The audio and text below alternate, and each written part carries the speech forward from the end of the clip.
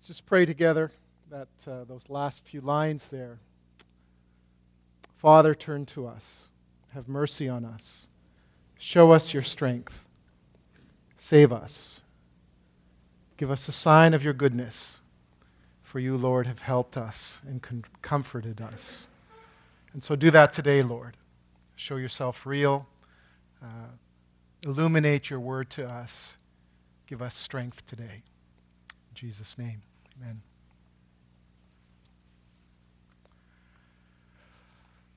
Some of you might know this. I spent the 90s working with street kids. I spent a number of years working as the pastor of Church on the Street, which is a street designed for street youth, actually the street youth that had been coming to know Jesus Christ as Lord through the ministry of Evergreen Drop-In Center on Yonge Street, just south of Girard. And so I spent a number of years there, both as the pastor of that church and also as the director of Evergreen, of the drop-in there. So what that meant was that we had services every Sunday night because Sunday morning was just unworkable for most kids on the street, probably for most people on the street. So we did Sunday night service, and if you've ever been there before, you know that the back or the front of the building faces right onto Yonge Street. But really, when we were doing church there, the front of the service was at the back. You know, so you looked, as you walked in, you looked at the front of the building. And so at the front of the church service where the stage and the podiums were. And so you could look back as you were standing at the front and see traffic on Yonge Street, because we had glass doors all the way across the front. And when I started there, my son was only 2.5, almost 3 years old. And he would come with me on Sunday nights because my wife was actually a music director. And so she had Sunday night service in those days, and I had to prepare that. And so he would come with me and spend the afternoon there, and I would drop him off back at Stone Church where my wife was working. And so one of the first times he came down, he was, as we were preparing at the front, he was running back and forth, and he would, he's only 2.5, 3 years old. Check in, grab my leg, look up, make sure I was there, run to the back where he could see Yonge Street, and then come running back to me again. And he did this the whole time that was there, and I didn't find this out till later, but when he went home that night, and my wife was putting him to bed, he said, Mommy, he said, there was this man at the street church, he said, and he had hair, and it went straight up and down, right here in the middle. He says, and it was all kind of straight, and it was like this. And he says, and it was bright orange. He says, Mommy, how does that man sleep at night? One of the evenings that we were there, I was preaching, and I thought I was doing really good. I was preaching on the love of God and how much God loved us, and that I don't remember my text. I don't particularly remember my sermon. Probably nobody else does either. But there was an event there that just kind of sears itself into my mind. I was speaking, and one of the young native men that I've been working with, had a relationship with over the years. His name was actually Steve Martin. He was one of the original wild and crazy guys. He really was. He was part of the native school system, had gone to foster parents, and had run away to the streets. And I'd spent a little bit of time with him over the years. And so he's at the back, and he knows who I am.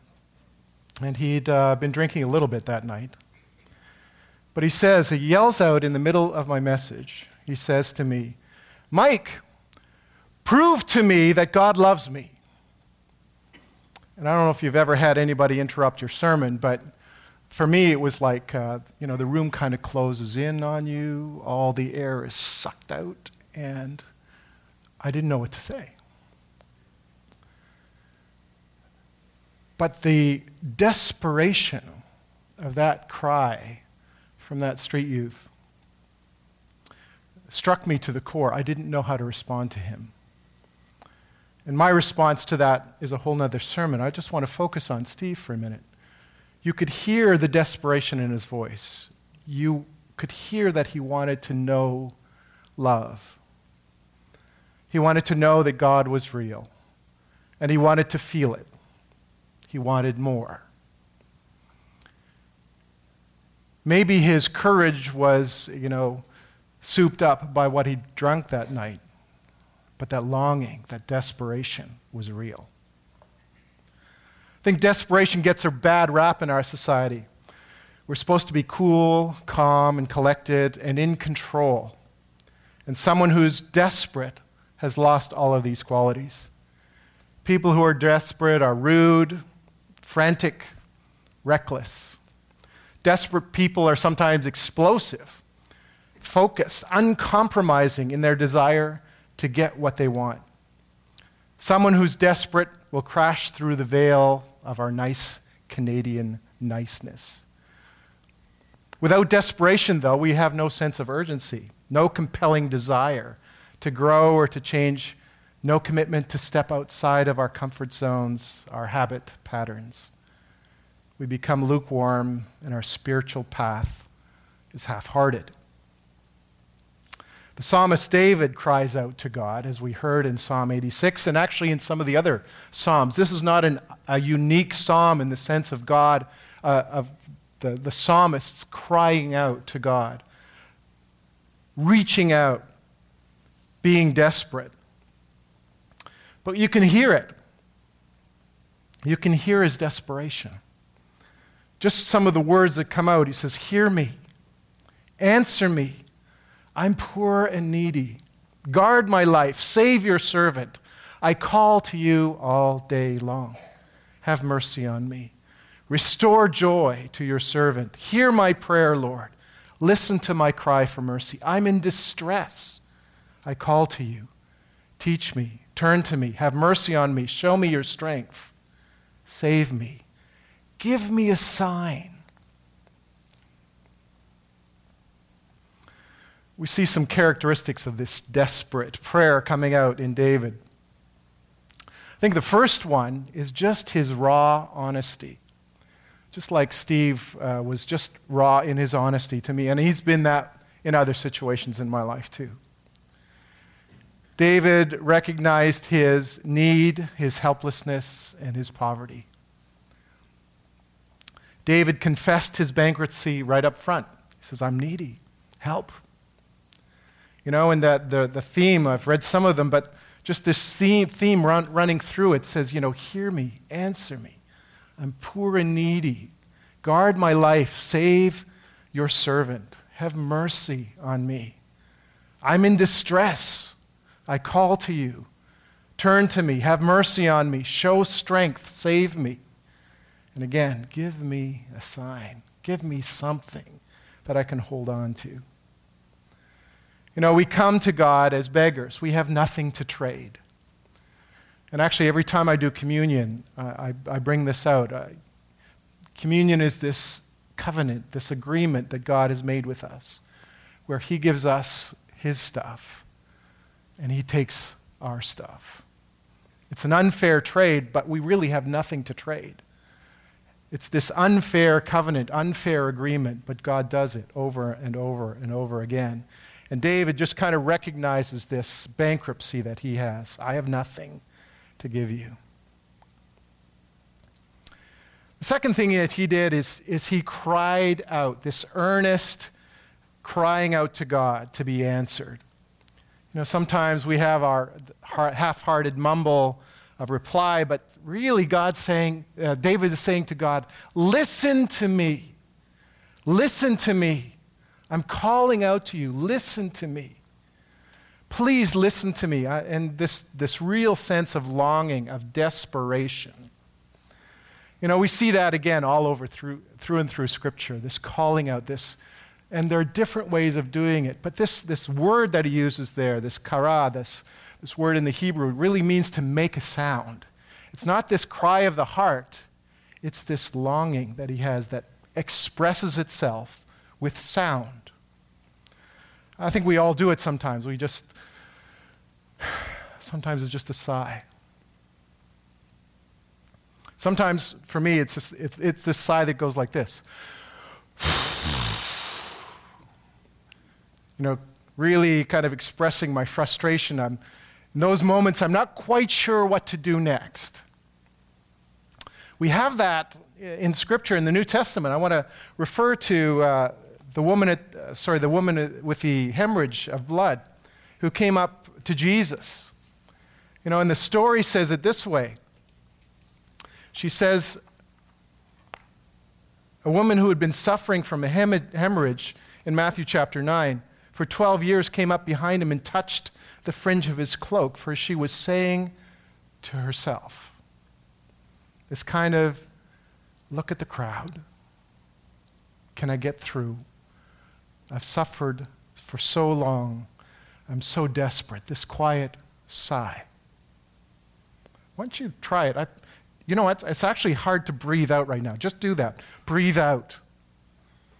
Some of you had to breathe in first because we have so little breath in our lungs sometimes. But do it again. Just sigh. I want to hear it. Just sigh. This longing sigh that this woman has as she pushes through the crowd and touches the hem of Jesus' garment. We have this real sense that sometimes it's just, that's all we can do. It's all we can get out. But God hears it. The second story is the story, which is one of my favorites too in the New Testament, of the Pharisee and the publican. Where the Pharisee comes up and says, look at me. Look what I've got. I'm coming in, look at the tithe I'm giving. And thank God I'm not like that guy over there. But Jesus praises that guy over there because he puts his head down. And it's almost like a groan where he says, God, be merciful to me, a sinner. He goes, this groaning that's too deep for words, this longing. So I want you to do that too. Go, ah.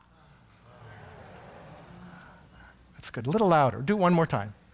Ah. I do that too sometimes. I'm at this place. I used to do it when my kids were little. I go, ah.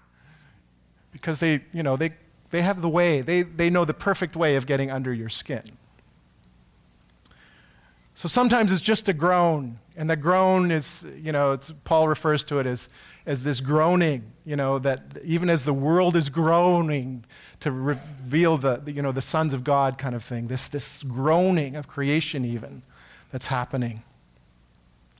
But I think the best story of calling out, besides the psalm that we've read today, maybe you can think of it, it's Bartimaeus, right? When they came to Jericho in Mark 10, Jesus was leaving Jericho with the disciples, and a large crowd was there, and a blind beggar named Bartimaeus was sitting by the road. And when he heard it was Jesus, he began to cry out and say, Jesus, Son of David, have mercy on me.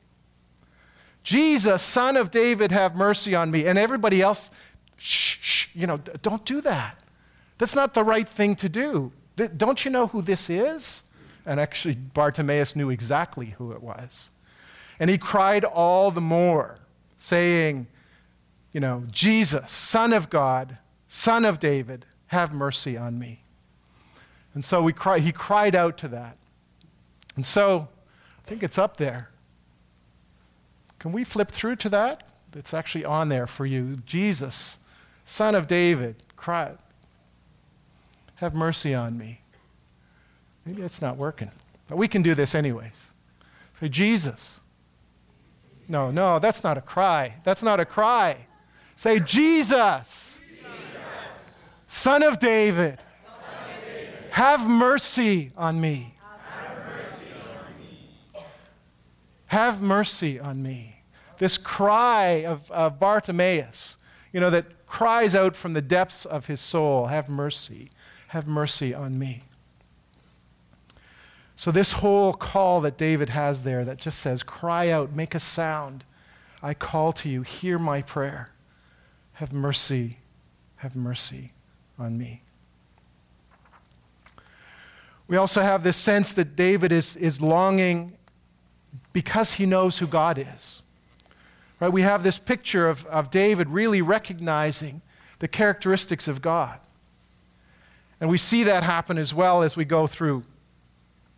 Not just the desperation, not just the calling out, but we see this sense of David speaking clearly about who God is. Right? So we have this phrases over and over again where we see what David's saying. He says, "You are my God. You, Lord, are forgiving and good, abounding in love to all. You answer me." I'm just going through and picking out the verses that he's saying this. He says, "Among the gods there is none like you. No deeds can compare with yours. All the nations you've made will come and worship before you, Lord. They will bring you glory, glory to your name. For you are great and do marvelous deeds. You alone are God, for great is your love toward me. You have delivered me from the depths, from the realm of the dead. But you, Lord, are a compassionate and gracious God, slow to anger, abounding in love and faithfulness. For you, Lord, have helped me and comforted me." So I've just picked out the phrases in that psalm where David is praising God, honoring God, declaring who God is, declaring that God is sufficient for the cry that's in his heart. And we see this response, we see the movement throughout the psalm where David begins by saying, listen to me. God, hear me. I'm calling out to you. I'm in distress.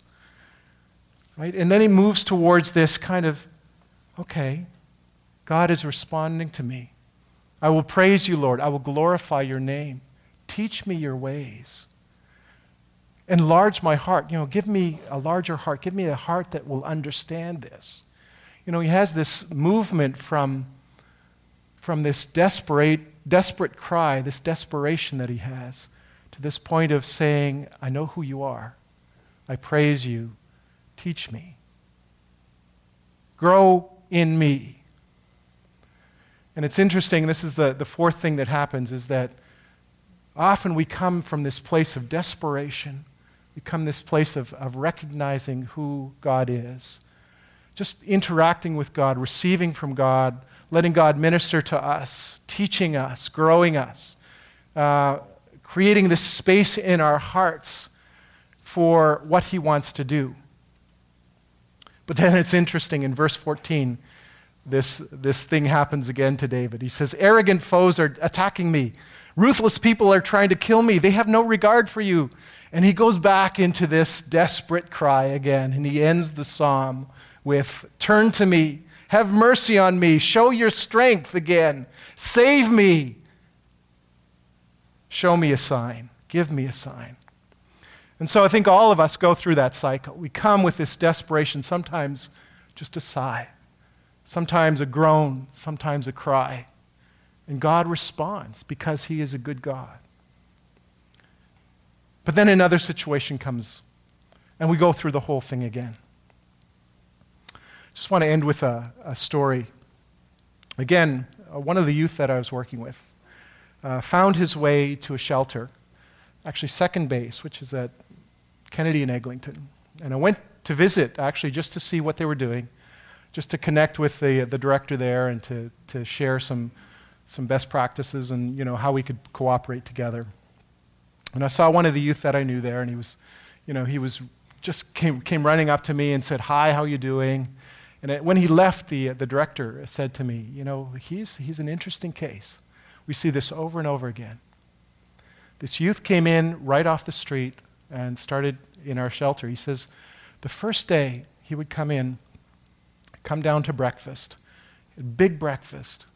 He says, and so there were some other things there. So what he would do is he would eat probably for 10 people. She said, I was amazed at how much he could put down. He says, and then he would collect all the extra stuff that he could carry with him. Apples and buns and things, pieces of cake, everything. Just kind of stick it in this pouch or a bag if he had it, or even in his pockets, and bring it back up to his room. Lunch would come along, he would do the same thing. He would come down, he would gorge himself, and whatever he could carry with him, he took back to his room. supper again, snack time again. I mean, they were well fed there. And each time he would grab something and take it with him. She said it took about 3 weeks to get him used to the fact that there was a meal 3 times a day and a snack that was coming just before bedtime. It took him 3 weeks to get used to not grabbing stuff and taking it with him and bringing it back to the room. And so he began to kind of settle into this sense of there's provision there. It's interesting, that's kind of what happens to us when we encounter God. When we're desperate, we grab onto everything that we can. When we're first Christians, sometimes it's like, I just want to suck it in. I'm a vacuum cleaner. I want as much as I can. When we see something new, sometimes our first week in seminary or Bible college or school is like that, right? It's like, wow, this is amazing. Then we get to the point where we're just about full. And then you know what happens? Same thing that happened to David. We go through this cycle again where something new happens. And that's where Steve was, to come back to the very beginning again. Is that Steve had gone through that process. He'd been in shelters. He'd seen some stability in his life. He'd actually had an apartment at that time. And he was starting to stabilize his life. But there was a new thing that he was desperate for. Not just the survival piece, but the next thing that God was working in his life. So the challenge for you as we go from here is to say, what's the next thing that you're desperate for? Where else is desperation happening in your life? That God, this desperation isn't just a once-in-a-while thing.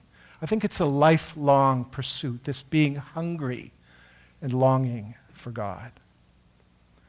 And as we finish off today, I want to finish off with just kind of the doxology that David kind of gives to us in that psalm. So let's stand together. This will be both a blessing and a closing prayer, where David says this. He says, "You are my God. You, Lord, are forgiving and good, abounding in love to all. You answer me. Among the gods, there is none like you, Lord. No deeds can compare with yours. All the nations you have made will come and worship before you, Lord. They will bring glory to your name. For you are great and you do marvelous deeds. You alone are God. For great is your love toward me. You've delivered me from the depths, from the realm of the dead. But you, Lord, are a compassionate and gracious God, slow to anger, abounding in love and faithfulness. For you, Lord, have helped me and have comforted me." Lord, we thank you for that now. We thank you that you are a good and gracious God. We call out to you, we cry out to you today to meet us exactly where we are and to walk with us today, to show us your mercy and your grace. Today, Lord, give us a sign. Give us something real to hold on to as we go from this day to the next. And Lord, as we do it, we will respond with praise and glory to your name. Amen.